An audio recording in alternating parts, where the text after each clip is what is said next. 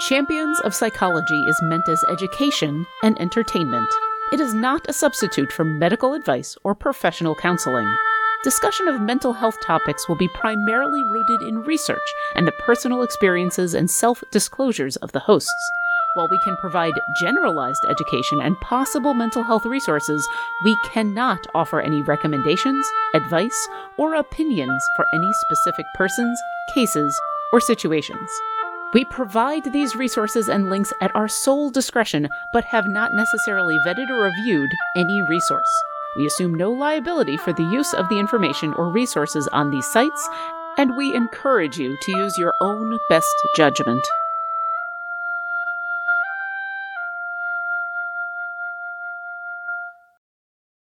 Oh, I really wish I'd started on Now You've Got the Giggles. Hello, and welcome to Champions of Psychology, a show with the goal of openly talking about mental health and gaming, presented by Codename Entertainment and TakeThis.org.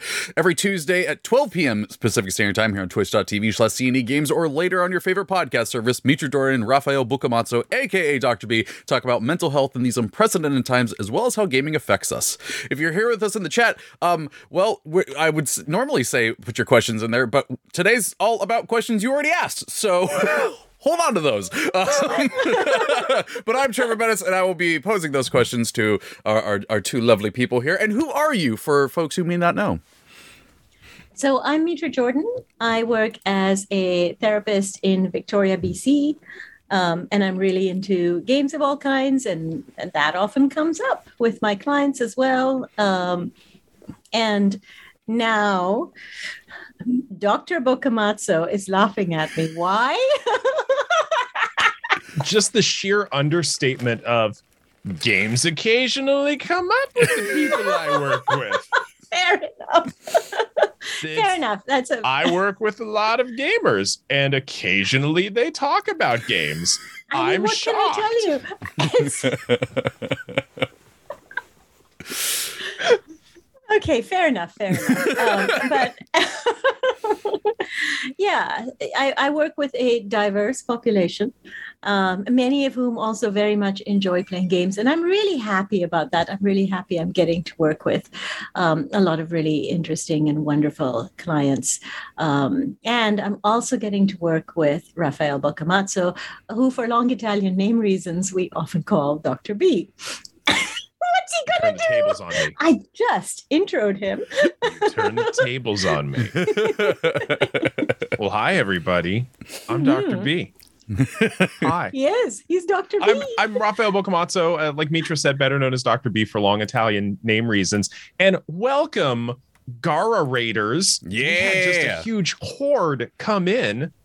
Excellent. And yeah, I'm a clinical psychologist in Washington State. I'm also the clinical director over at TakeThis.org, one of the folks who is involved in the making of this show, thanks to the behest of Idle Champions, and we're so appreciative to Idle Champions.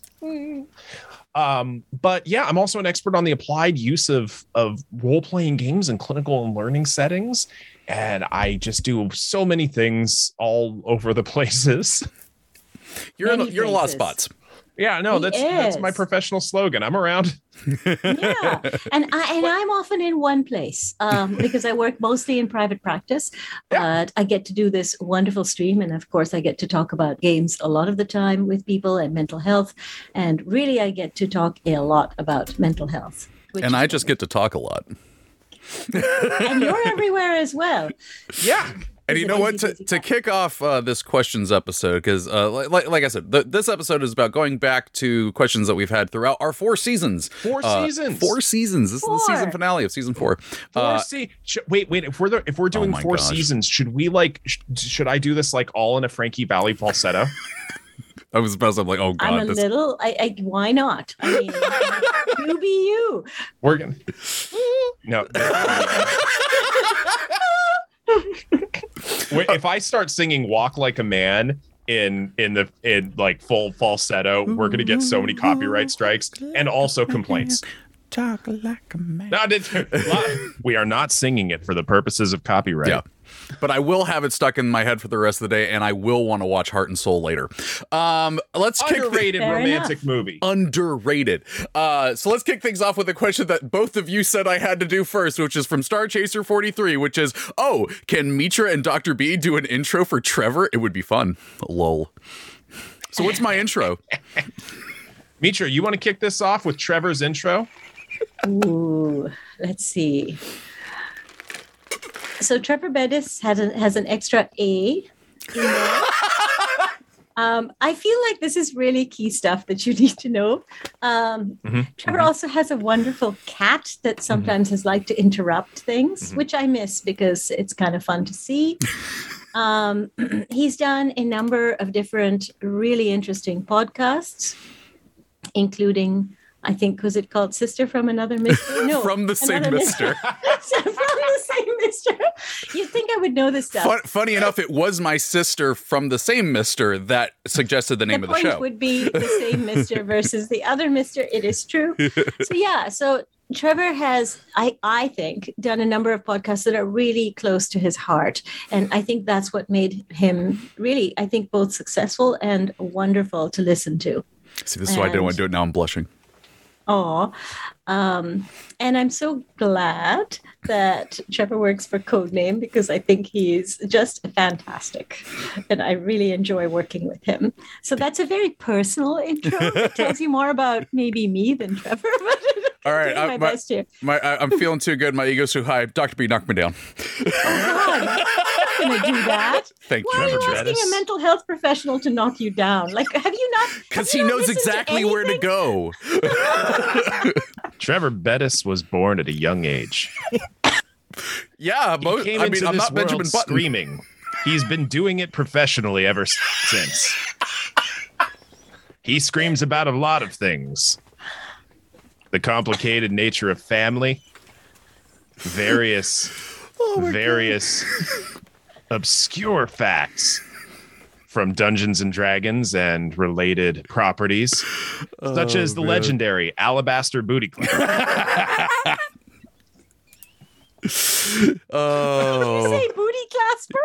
No, booty clap. Alabaster Booty Clap. I like booty clasper, and I'm keeping it. It's oh man, I'm gonna have to tell Erin that one. She needs to know with the evolution that's happening with her character. Oh no! This is sounding like a noir private eye intro. Trevor Bettis was doing his podcast when she walked into the room. The kind of host you dreamed about. The kind of host that brought you a burrito. Oh, I do love burritos. Okay, that is all that my embarrassment can take. Thank you both. You both are lovely people, and I love working with you so damn much. Somebody put Trevor was born in a state of infancy. Okay, so we're going to kick things off. I'm going to try and... Serious now. Okay. I'm going to try and give context for what episode it was on, but sometimes I did forget to do that. So this is from episode 4, Distraction versus Avoidance. The question is from Abyssal Icarus. The thing I struggle with is that other people seem to be able to cope better. Like, I know people who are like, oh, I was so unproductive today. I only list 20 things that I would struggle with on my own. Meanwhile, I'm over here trying to remember to eat and brush my teeth. What is something that that might help with that? Is there anything? You know, I'm gonna start. I think we both have quite a bit to say here. Though. Oh yes, I can see that. I have thoughts. But I want to kick it off with something we talked about very briefly in the last in our last stream, which was about no more 0 days and this idea of just being able to do one thing. And the other thing that I think comes up is the idea. We get stuck when we compare ourselves to others, or when others just present stuff. We can't help it. I can see in this instance, it's not that Abyssal Icarus was looking for a comparison with another person, but they were in touch with someone else who was like, hey, I was unproductive because I only did X number of things. And I can really appreciate how it feels to hear that.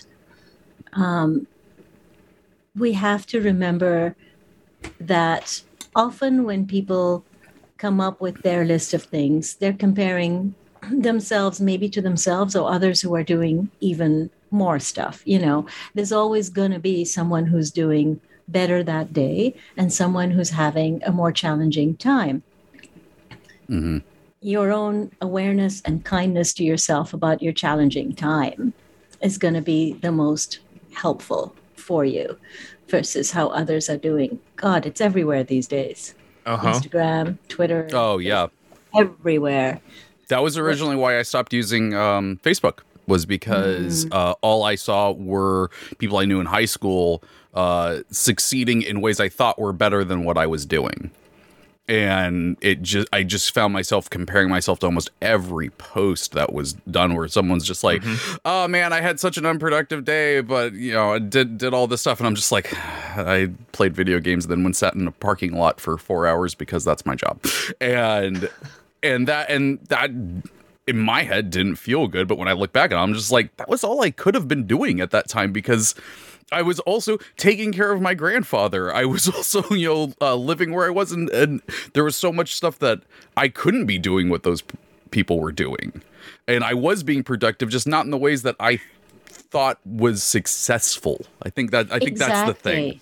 Yeah, I think that's a really important point, is that we do leave out aspects of our own context that derail us for very good reasons, or that have us very intently focused on other really important work. Looking after your grandfather, raising a couple of kids under the age of 5 or 6 is like also, you're going to get constantly derailed in what you're doing, in what you think you should be doing, but you're doing really important work. It's just hard to see that at the time. So a piece of it is really bringing in your life context. How much can I be doing? How am I feeling? Am I dealing with chronic ill health? Am I dealing with some other challenges that they aren't going anywhere? Right? Yeah. Am I dealing with taking care of other people? So. Yep. Okay. He's like, I'll let you say your piece. I know. I'm writing things down. I'm taking notes on my own thoughts here. Okay, yeah, Mitra touched on a really good point, and that's the idea of should. And I should measure up to a certain standard of behavior. First of all, why? That's an important question. Why do I need to measure up to somebody else's standard of behavior? But secondly, one of the things, and I'm going to speak only for myself, because this is, as someone on the spectrum who has a lot of ADHD symptoms as well, this is something I struggle with, especially being surrounded by such brilliant people. And I'm talking world-class people. Like we've had Dr. Rachel Cowart on this show. She's our research director at takethis.org. We've also got Dr. Kelly Dunlap at Take This. And in terms of Dr. Sarah Hayes works with us, and I'm surrounded by these brilliant people who I get lucky enough to call friends and colleagues, who are truly world class. And I know I am an intelligent person, but I also know that I have certain cognitive limitations that don't allow me to work the same way they do. Rachel and Dr. Cowart and Dr. Dunlap especially are monstrous machines of productivity. I will never be able to measure up to what they can do if that's my standard. Mm-hmm. Where I come in is I have to recognize what my strengths are, and I have to recognize what I can do that also they can't, because I've got capabilities and perspectives that they can and can't do, but I also have to recognize my own limitations. Yeah. My processing speed is not as good as theirs. My working memory is not as good as theirs. Yeah. I have to have scaffolds built into this, and I have to measure myself by my own standards. Yeah. But I will say it is a constant struggle, especially being surrounded by people who are world-class brilliant. Yeah. That is a significant struggle. And sometimes I need reminders, and I'm very fortunate that I'm surrounded by people who are willing to, without judgment, remind me of the things that I bring to the table. Mm-hmm. It's very vulnerable to ask. I'm also very glad that they're able to give it. Yeah.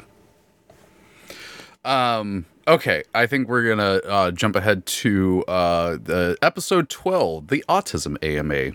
You may remember. No, I just totally zoned that out. I don't doubt it. I got emotional.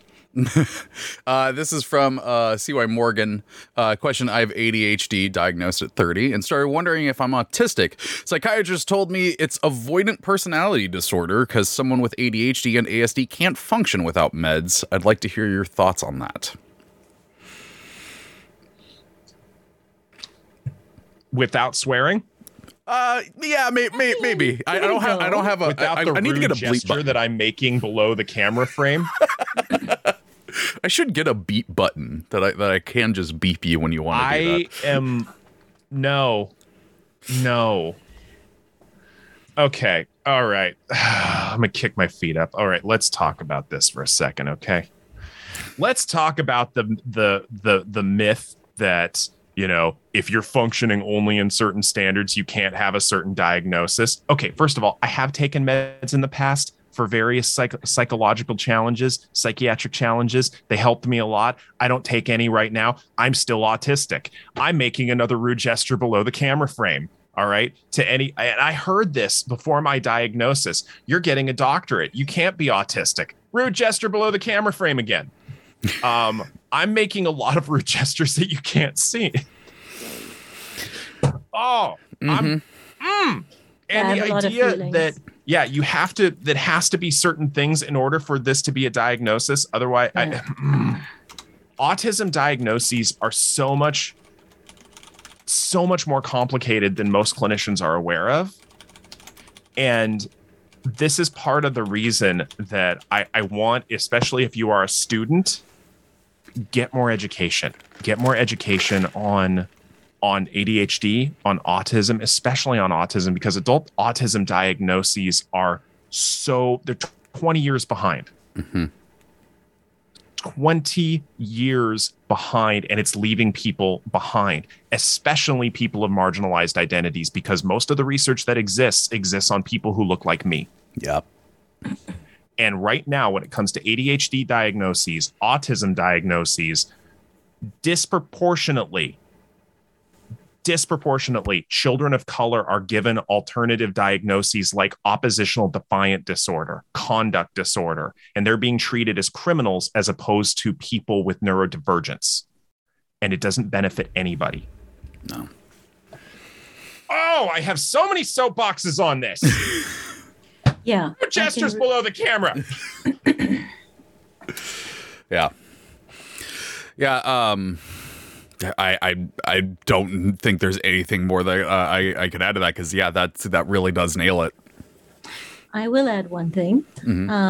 I think this idea that you either need medication in some ways to almost confirm a diagnosis, like you can't possibly function without medication if you have, particular kinds of diagnoses, is so out of touch with the research, as you've said, and it's really out of touch with individuals' experiences and the context in which they live. Yeah. I didn't actually start using meds for ADHD until I got quite a bit older, and I coped with doing a advanced degree while having 3 children under the age of 7. So I was coping with a whole lot of different distractions while getting that done. And it was only when I was older, as my body changed, my hormones changed, and so on, that meds became something I felt would really benefit me. So again, your life circumstances, your body, the context in which you live, all of these things come into play around whether meds are going to be useful for you now or not. And they're certainly worth trying for people if they want to, but it certainly doesn't deny a diagnosis or the reality of a person's experience, whether they are or aren't on meds. Their experience is theirs. So, yeah. Well, we're off to a start on this one. No, we're going for the jugular on this one. Hold my bow tie. Well, the next one I've got here is from the next episode 13, the ADHD AMA. This is from Vesper D. Question: when you find yourself hyper-focusing on things that aren't necessary but are important to you, like D&D or Star Wars, how do you switch to caring about things like work or chores? How do you care about the things that you don't care about? I know. It's Oh God, yeah, that's the hard. it's so hard. Yeah, it really is. I think that this is certainly for me where pairing a chore with a pleasurable activity afterwards, or doing what I remember Jessica of How to ADHD called body doubling. I did a lot of that actually through grad school without realizing it, because I found it was much easier to study with someone else around, even if they weren't studying the same things. So I think that there's a bunch of strategies that you end up using without realizing, oh, hey, this is actually related to neurodivergence, in some way. And once that actually becomes a conscious thing, it becomes so much easier to activate these different what do you call them? Where are my words today? See, these your different words in tools. Yeah. Sorry, ingrate? No, I'm very Your wordsing really great. Your wordsing really. I'm great. wordsing well. Okay, thank you. Yeah, so you then start being able to use more of the tools, and you can start talking to people who also have ADHD and have various tools that they've used.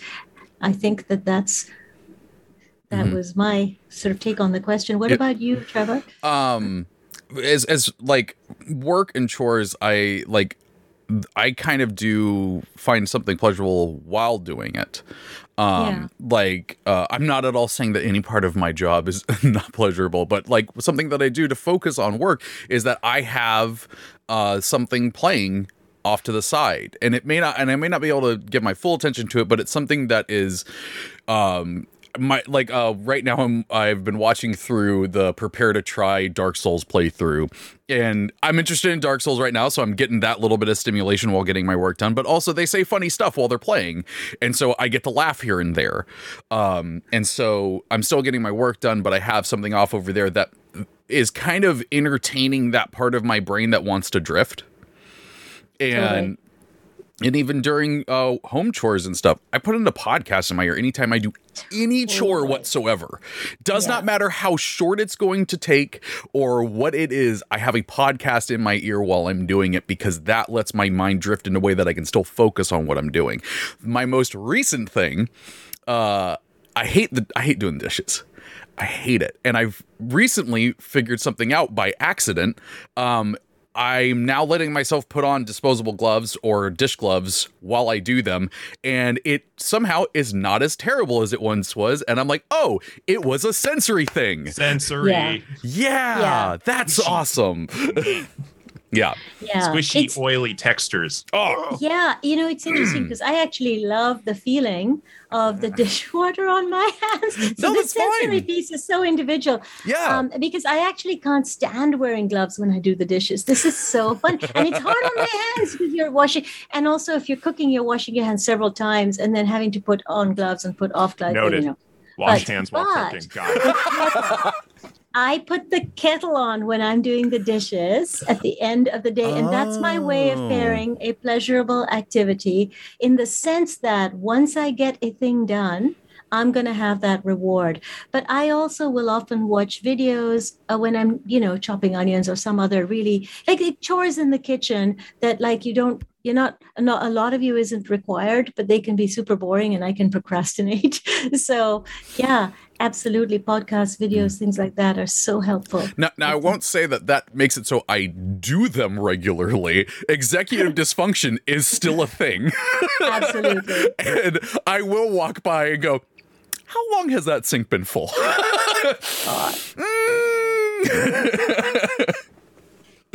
I actually, this is one I've been trying recently and it seems to be working for me. Okay. Hang with me on this one. Okay. So what therapists often do is something called a reframe.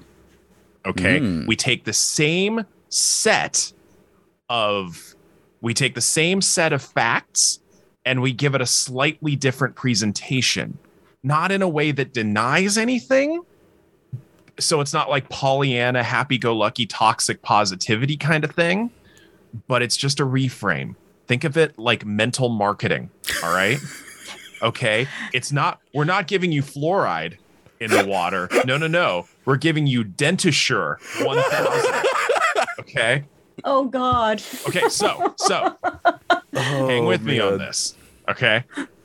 My chores are no longer chores in my brain. Oh no. They're life maintenance. Life maintenance. Oh, I now get the maintenance. marketing thing.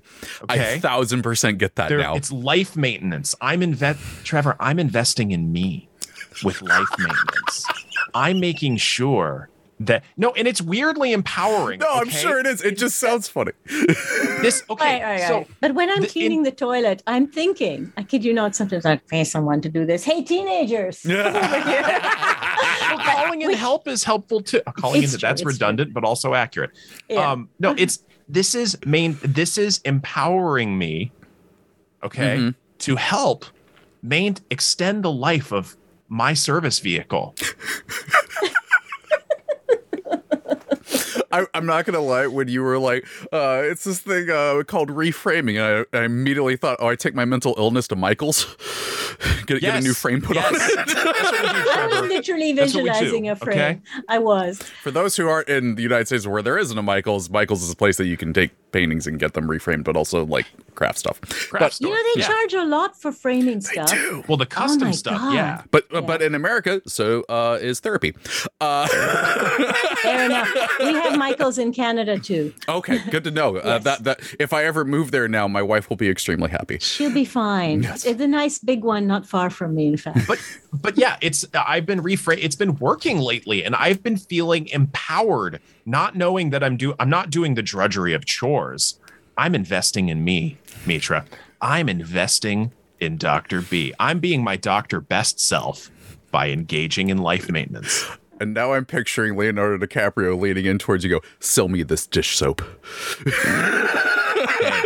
This dish soap is going to be soft on your hands and even softer on your heart. I'm in. Take my money. Okay, we're going to go to Do the next question. you like soft, well-manicured hands as an investment in you while you as an scrub those investment. spots? Okay, no. Oh my gosh. Okay, we're going to go to the next one, which we talked about previously, and y'all have some feels on it, and they're opposite feels of what you're having right now. Oh, no.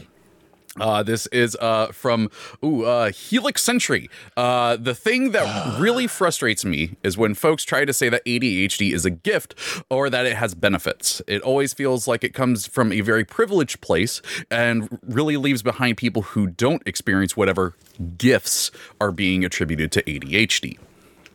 Where do you want to start with that one? I agree, first of all, 100%. I think it is a privileged place because I think of the supports in my life that have worked and allowed me then to be in a place of good executive functioning.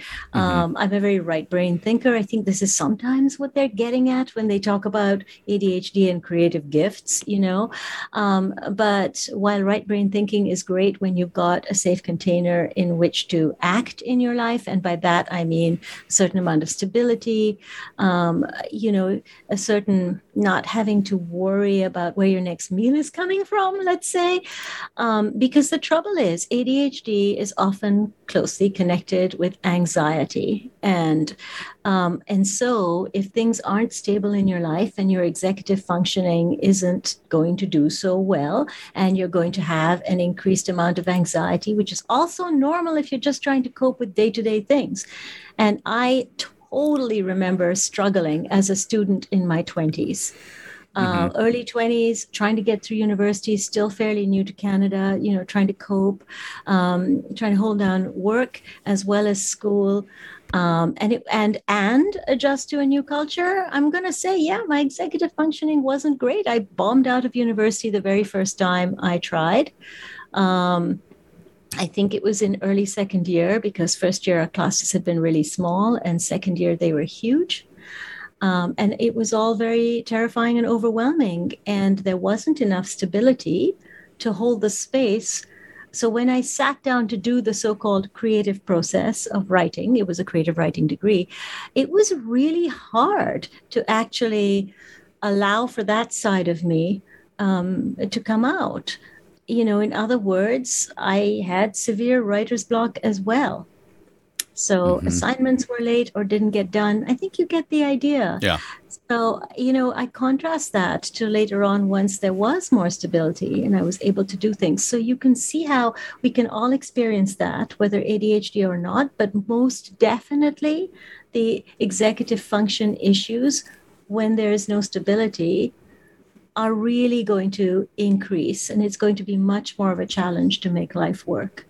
So yeah, I get really frustrated with this idea of gifts.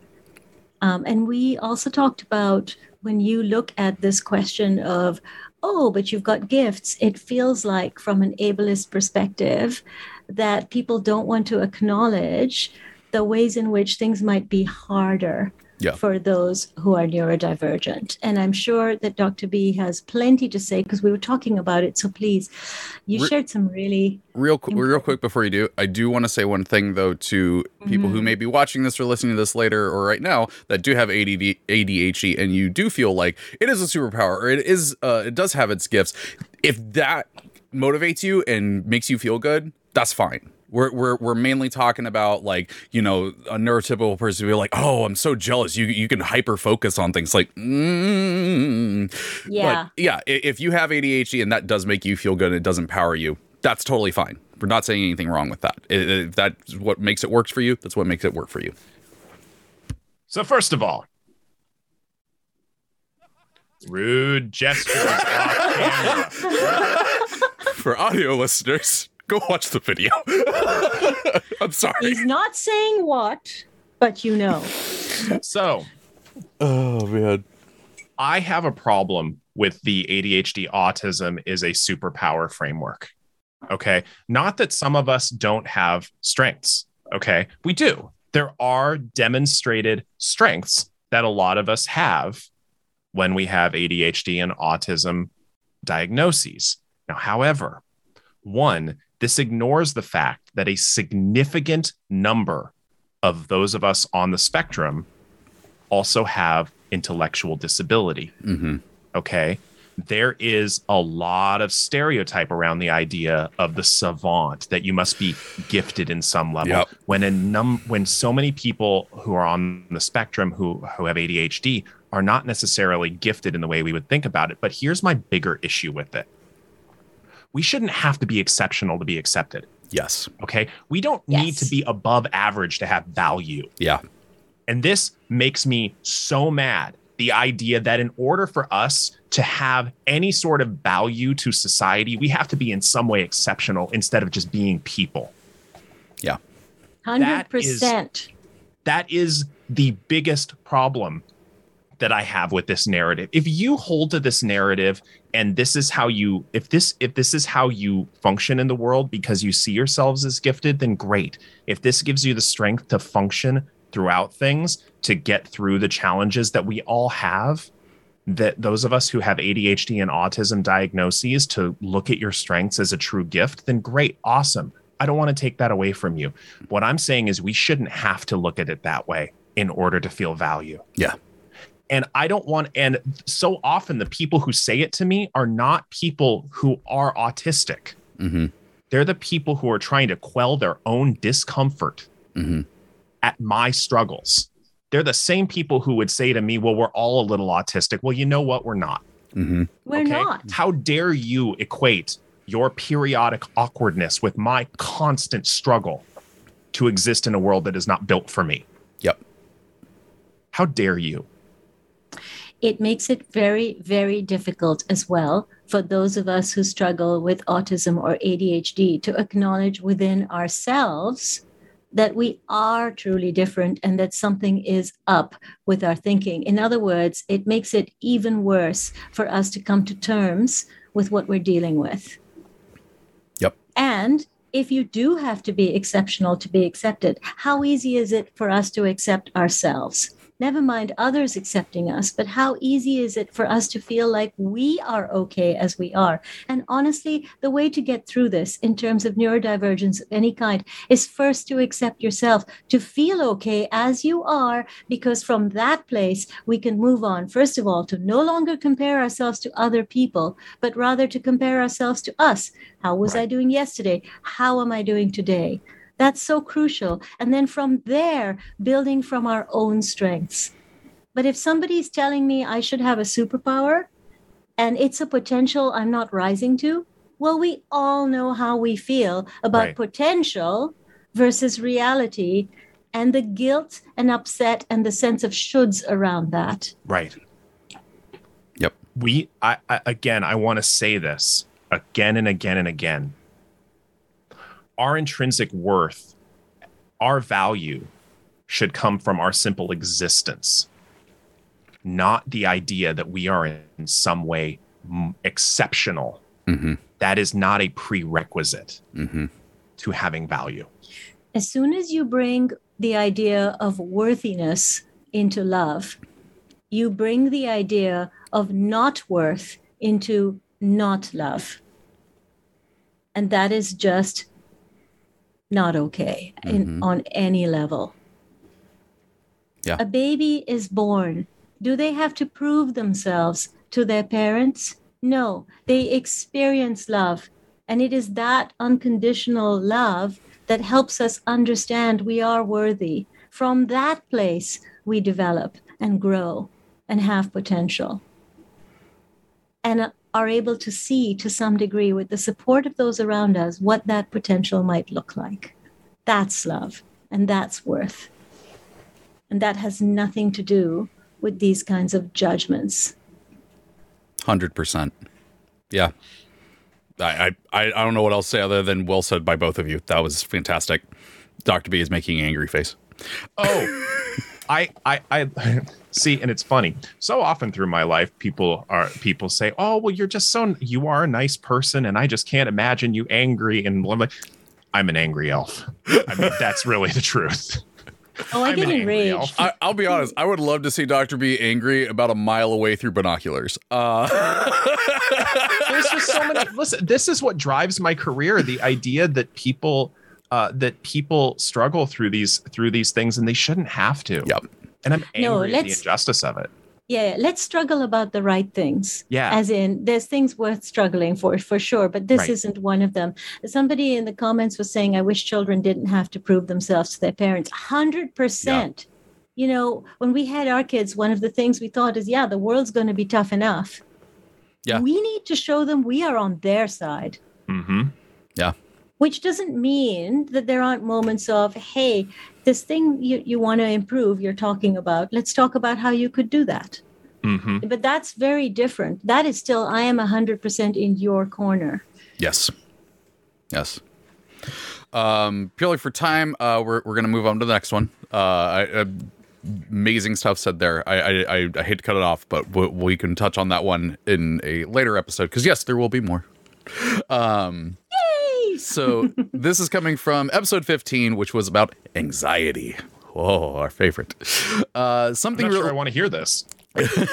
Something really witty said, question, do either of you have any tools or resources or recommendations to help with phone anxiety due to was the CPTSD? Complex PTSD. There we go. Yeah. CPTD.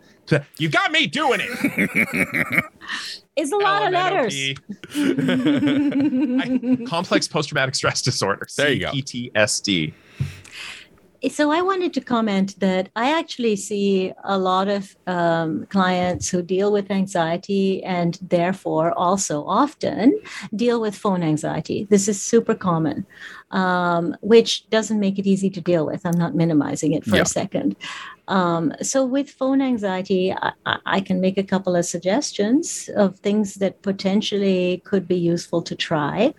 One is thinking about when you're timing the call so that you're not exhausted, you don't have some big thing to do afterwards, you can think about giving yourself a break, like after the call. You can maybe think about talking to someone whom you care about before you make the call and say, okay, I'm going to make the call. Like sometimes this is as I have to call this bureaucratic office to talk about a thing. Sometimes I have to call someone back and it's stressful. Sometimes it's so usually it doesn't matter what it is. It's not unusual for there to be stress associated with calls, particularly if they're not to our dear friends, So talking to someone who you feel is in your corner before you make the call, and then checking in with them after can be really helpful in terms of feeling like there's someone there. Now, they might be there in person. They might be someone you text. They might be someone you are comfortable calling. Sometimes having a call with someone you actually are okay being on the phone with before having a difficult one can kind of act as a bit of a warm-up, for example. I think in a previous episode, we sort of talked about anxiety, avoidance, and control, and how if we can bring some control to something that's making us anxious, it can be easier to get to it versus avoiding. And so these kinds of things are about creating a little bit of control and also support in your life before tackling. So being in the presence of another person who is supportive when you're making the call, writing out what you have to say ahead of time, whether it's bullet points or even just a bit more of a script, just to kind of know what you're going to say so the thoughts don't leave your brain in that moment because of anxiety. So those are some things I can think of. Yeah, no, off the top of my I'll head. be honest. I'm gonna use that writing down points one because that is a great idea. Not gonna say it works, but right now I'm like, sounds good. Because one of the if somebody came to me as a client and said, I'm struggling to talk on the phone, my first course of action would probably be to figure out what's driving it. Because we've talked about this before, and the idea that mental health struggles are outward manifestations of internal struggles. Okay, those are the mental health symptoms that we exhibit, the behaviors that are associated with internal struggles. And we can have similar behaviors for a lot of different internal reasons. It's part of the reason when somebody has, people have come to me in the past and said, Doc, I'm having a hard time concentrating. I have ADHD. My usual response is, hold on there. Do you know what diagnoses affect attention? And if you say all of them, you're right. It's so much trickier than that. And so my question is, what's the underlying cause? And that's what I would work with that client to figure out, is this a fear of what the person is going to say? Is this a way of avoiding reminders of past trauma? Is this a lack of control? Is this all sorts of things? And we would try and put in supports specifically addressing that need and that fear. And that's also interestingly why these questions can't really definitively offer suggestions for individualized questions like that. Absolutely. That's what it's one of the reasons I didn't go there. But generally, there's a lot to unpack about that, but it is important to bring it in. So I'm glad you said it. I threw out some possible tools, but we don't know which ones are going to work for each individual. And also, if this were something going on for a client of mine, we would also be talking about what else is happening and where it came from. Absolutely. So. Yeah. But you mentioned some really common ones that a lot of people use, Mitra. I myself, I love the talking points. Yeah. I genuinely wish I had known that in my previous office job, because that would have made certain days I believe it would have made it a lot easier, because there were some very unkind people that I had to talk to. Yeah, that definitely makes it a lot harder. Yeah. That's aversion therapy right there. I'm just never getting on the phone after that. I do think that if there's some serious anxiety around the phone, and there's probably anxiety somewhere else as well. And so that's something that's really worth getting some support with. Yeah. Because getting to those underlying reasons can really help. And also it makes it easier for us to kind of cope with our own feelings. If I feel like, I just feel silly about this, or why is this so hard for me? Well, it's good to understand why it's hard for you so that you can be kinder to yourself when you're dealing with it. Yeah. Goes a long way. Mm-hmm. Our next one is going to be from episode 19, Being a Good Friend. And this is from our good friend RoboGoblin01. Robo! Okay, you know what? I haven't done this in a while. I'm pulling a tiara out of the pocket dimension. Okay, hold on. We're doing this. I'm gonna All for right. Robo. Because Robo does amazing gifts, and the tiaras and bow tie one that they did was my favorite. I was just gonna say I liked it with the hair back, but then he's like doing that. Ooh, yes. I must switch my hair up. So RoboGoblin says, how can I be a better listener with my friends? Is saying I hear you better than offering any advice? Oh, I want to jump in on this one because this is something we talk about in certain Take This trainings a lot. Mm-hmm. Okay. And one of the things that I teach people when it comes to active listening is don't say I understand, show it. Tell people what you understand. And the cool thing is, if you're going to get it wrong, okay, sometimes, because we all do. Mm-hmm. We're not telepaths. I'd be super anxious if I was. Oh, God. Oh, God. Exactly. And so you're making a guess at what people are experiencing, but you're reflecting your understanding of their perspective. And when you get it wrong, letting them correct you without any sort of ego. That is often a very effective way to build rapport and show active listening. Mm-hmm. That the sort of, okay, this is kind of what I think you're saying. Correct me if I'm wrong. Or where am I getting it right? I love the sentence, correct me if I'm wrong. Yeah. So this is what I think you're telling me. Am I hearing you correctly? Mm-hmm. And then letting yourself be corrected. Absolutely. Let go of it being about you as a good listener and just listen. Because otherwise it's easy to get caught up in the I'm not doing this right, or I'm not, and we're still in our own thoughts at that point.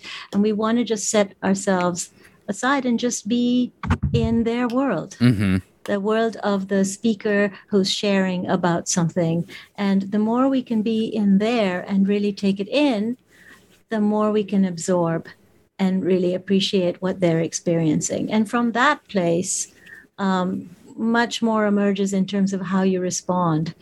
I think that advice is a tough one. I try not to give it unsolicited. I don't have an issue with saying or hearing from people.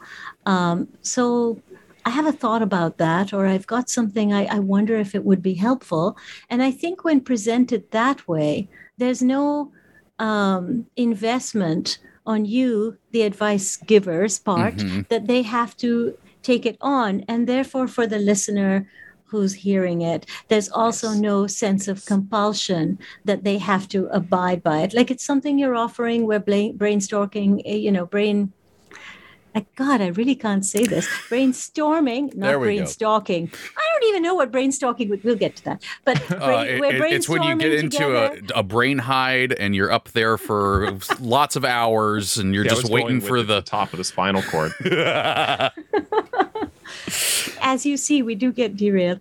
But so if the thought or the suggestion is offered in that way, that it's just an idea or thought or suggestion or what do you think? If it's that kind of collaborative process, then no one feels like they have to take it on. And then it's just part of feeling supported. Right? It's like, oh, you were really listening and you're just wanting to be helpful and you're wanting to be there and you're doing it in a way that's respectful. So we've actually got a specific tool for this that we teach and Take This as a part of the trainings that I offer. It has been me historically solo, but now we have some wonderful folks who are doing it as well. It's so nice to have a team. And if you can remember extra virgin olive oil, you can remember how to do this. Okay? Okay. EVOO. And it's in a specific order for a reason. Empathize, validate, and then offer options. Yeah. Okay? Very And the reason it's in that order is because if you jump into offering options, essentially problem solving, before you have that rapport built, it feels minimizing. And it's such a human thing to jump in and try and problem solve for people, as we talked about in that episode. But it can also feel minimizing if you're not on the same page. Like, you spilled your heart to someone, it was hard for you to do, and they come back at you with, "Have you tried yoga?" Yeah. Exactly. So you empathize, reflect what they're experiencing, validate, reflect why they're experiencing it, letting them correct you. And once you're on the same page, and I often ask permission, "Hey, I've got some ideas. Would it be okay if I give some suggestions?" That asking permission to collaborate, it's in and of itself, it puts the consent on them as well. So you're really serving their needs. I think I've said on the show, but like one of the things that I do now is when, someone is talking to me about something that they're going through or whatnot, I let them talk, and then I will say, "Okay, do you want to vent or do you want advice?" Absolutely. And go from there. Yeah. Also, Absolutely. I have a suggestion for take this. You get Sherlock Holmes's hat, but the top of it, you put the pattern of a brain on it. Brain stalker, not a deer stalker. Okay. I really like that. This is gonna go places. We need some brain stalker hats. Yeah. I want them lined in red. Red on the inside, right? When I think brain stalkers, I think of like Elmer Fudd, but in Illithid. Basically, I'm hunting rabbit. I'm hunting brains. Brain season. That's hilarious.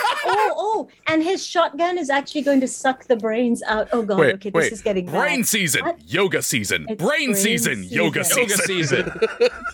Barbarian season. We're losing the plot. We are. Okay, we got. I was going to throw one more thing in about this. Go for it. And that is that a piece of coming in with empathy is, even before you do that, is coming in with a sense of not knowing. We don't know what we're going to empathize about. We're just going to be in a state of, I'm going to set my preconceived ideas about what's going on for you to one side. Yep. And we are just going to hear what's happening. Then we can properly empathize. Yep. That's all Humility. I wanted to say. Keep going. As you Best were. at humility. Be the best. Brag about how good you are at humility. Okay. I humilitied real well. Go on. I'm the champion of humility. Champion of humility. All right, our last one is going to be from a very recent episode, episode 38, Vacations. This is from Friday_CWU. Question: being in Washington State myself, there is such emphasis on doing nothing and maintaining that as a component of work/life balance. What would you recommend? What are your recommendations? What would your recommendations be to people who have ADHD or other neuro disorders where doing nothing is more stressful than doing all the things? Yeah, I think I have things to say about that one. Yeah. Well, knowing the context, that was probably one of my soapboxes. Well, so one of the things I want to say about that is when I talk about doing nothing for myself, I'm talking about doing something that I know is personally restorative for me. And that's really what we want to focus on, is doing something that is legitimately restorative when we're separating ourselves from work and home. Because I think about things like transactionally, it's kind of spell slots basically, and work requires certain spell slots. I mean, work is definitely not a cantrip for me. Okay. I can't just give indefinitely. Yeah. Works, especially certain work tasks, they're at least a level 5 spell slot. And so I have to do something to be restorative. And for me, that's really disconnecting entirely, and that's doing nothing. But for you, it might be something else. Yeah. Whatever it is, make it restorative. I think that that's exactly it. And I feel like this is one of those instances where the idea of mindfulness has sometimes been misinterpreted, in that it's this idea of like just sort of sitting and just taking in what's there. It's not effective for everyone. Yeah. Sometimes in order to sit or to be, because I do think, yeah, we're human beings, not human doings. And if we're always focused on what it is that we're doing, we're missing the point of our experience. No, we're done with the show. Long. We're done. I'm cutting the feed. I can't. I never heard that one. Sorry, that broke me. I'm not sure whether to be pleased with myself or worried. Oh boy. So I think that when we call something nothing, we need to think about what it is that we're experiencing as beers versus doers. So for me, that can be just listening to wonderful music or knitting or something really like it's doing something for me that is restorative, like you said, and it's not necessarily having to pick something out of an accomplishments list. Yeah. Right. So it's resting from having to prove or achieve or do into a state of enjoying and resting and being. Yeah. And what that looks like for you individually is fine, whatever it is, right? For somebody, it might be skydiving. Yeah. Right? Yeah. You know, I'm going to sit here myself, but I'm just saying. Yeah. Yeah.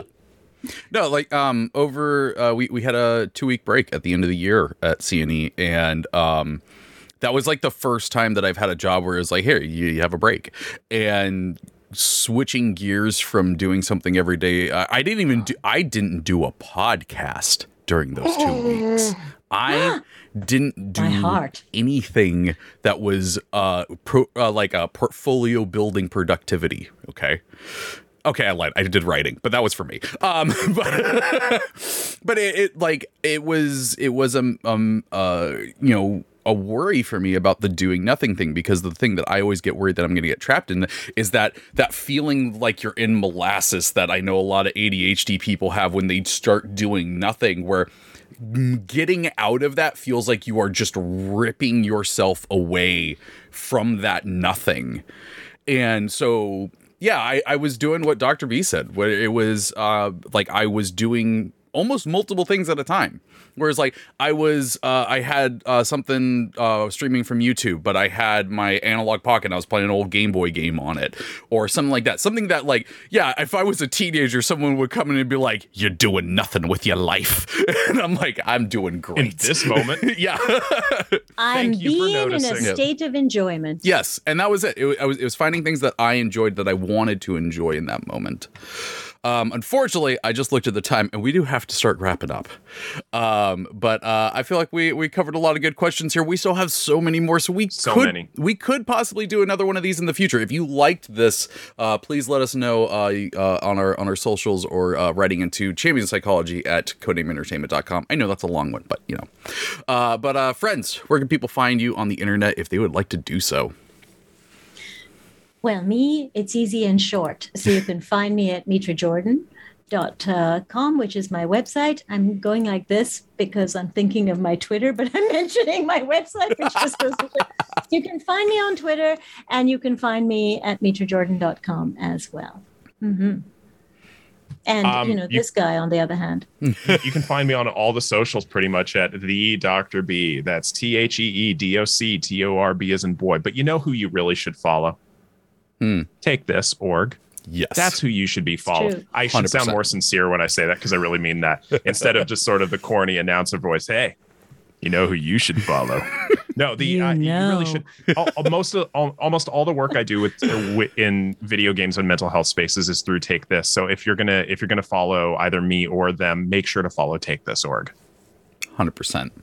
You can't follow us both, though. Yes. And yeah, definitely follow them first. You can follow me afterwards if you would like. I'm at the Trevor. There is an A hiding in there. You can find all of the way too many podcasts that I do on there. But thank you to Mars for moderating the chat today and doing a fantastic job. And thank you to Codename Entertainment and Take This for giving us an opportunity to have these conversations. If you missed any part of the show, you can catch it later as a podcast on your favorite podcast service at some point. I'm not putting a firm time because I have other things to do, but it will happen eventually. If you have, no, well, actually, I won't read out the script for this. So like I said, this is the final episode of season 4, which means we are going to take a 2-week break and then come back with new episodes. But we would like to know what you want to hear us talk about. So please send in your topic suggestions either to championspsychology@codenameentertainment.com or by following any of those social tags that you just heard and tweeting at us what you would like us to talk about. We will add it to a list. But yeah, so 2-week break, then more show. So we'll keep it going from there. But yeah, for those of you that are live with us right now, Bardic Inspiration is postponed this week. They will be back next week. And is there anything else? My brain's blank. Check the schedule that I have on our Twitter account for what else you can see today and the rest of the week. But that is going to do it for this week's this season. So until next season, take care of yourself. Bye, everyone. Bye, everyone. Champions of Psychology is meant as education and entertainment. It is not a substitute for medical advice or professional counseling. Discussion of mental health topics will be primarily rooted in research and the personal experiences and self-disclosures of the hosts. While we can provide generalized education and possible mental health resources, we cannot offer any recommendations, advice, or opinions for any specific persons, cases, or situations. We provide these resources and links at our sole discretion, but have not necessarily vetted or reviewed any resource. We assume no liability for the use of the information or resources on these sites, and we encourage you to use your own best judgment.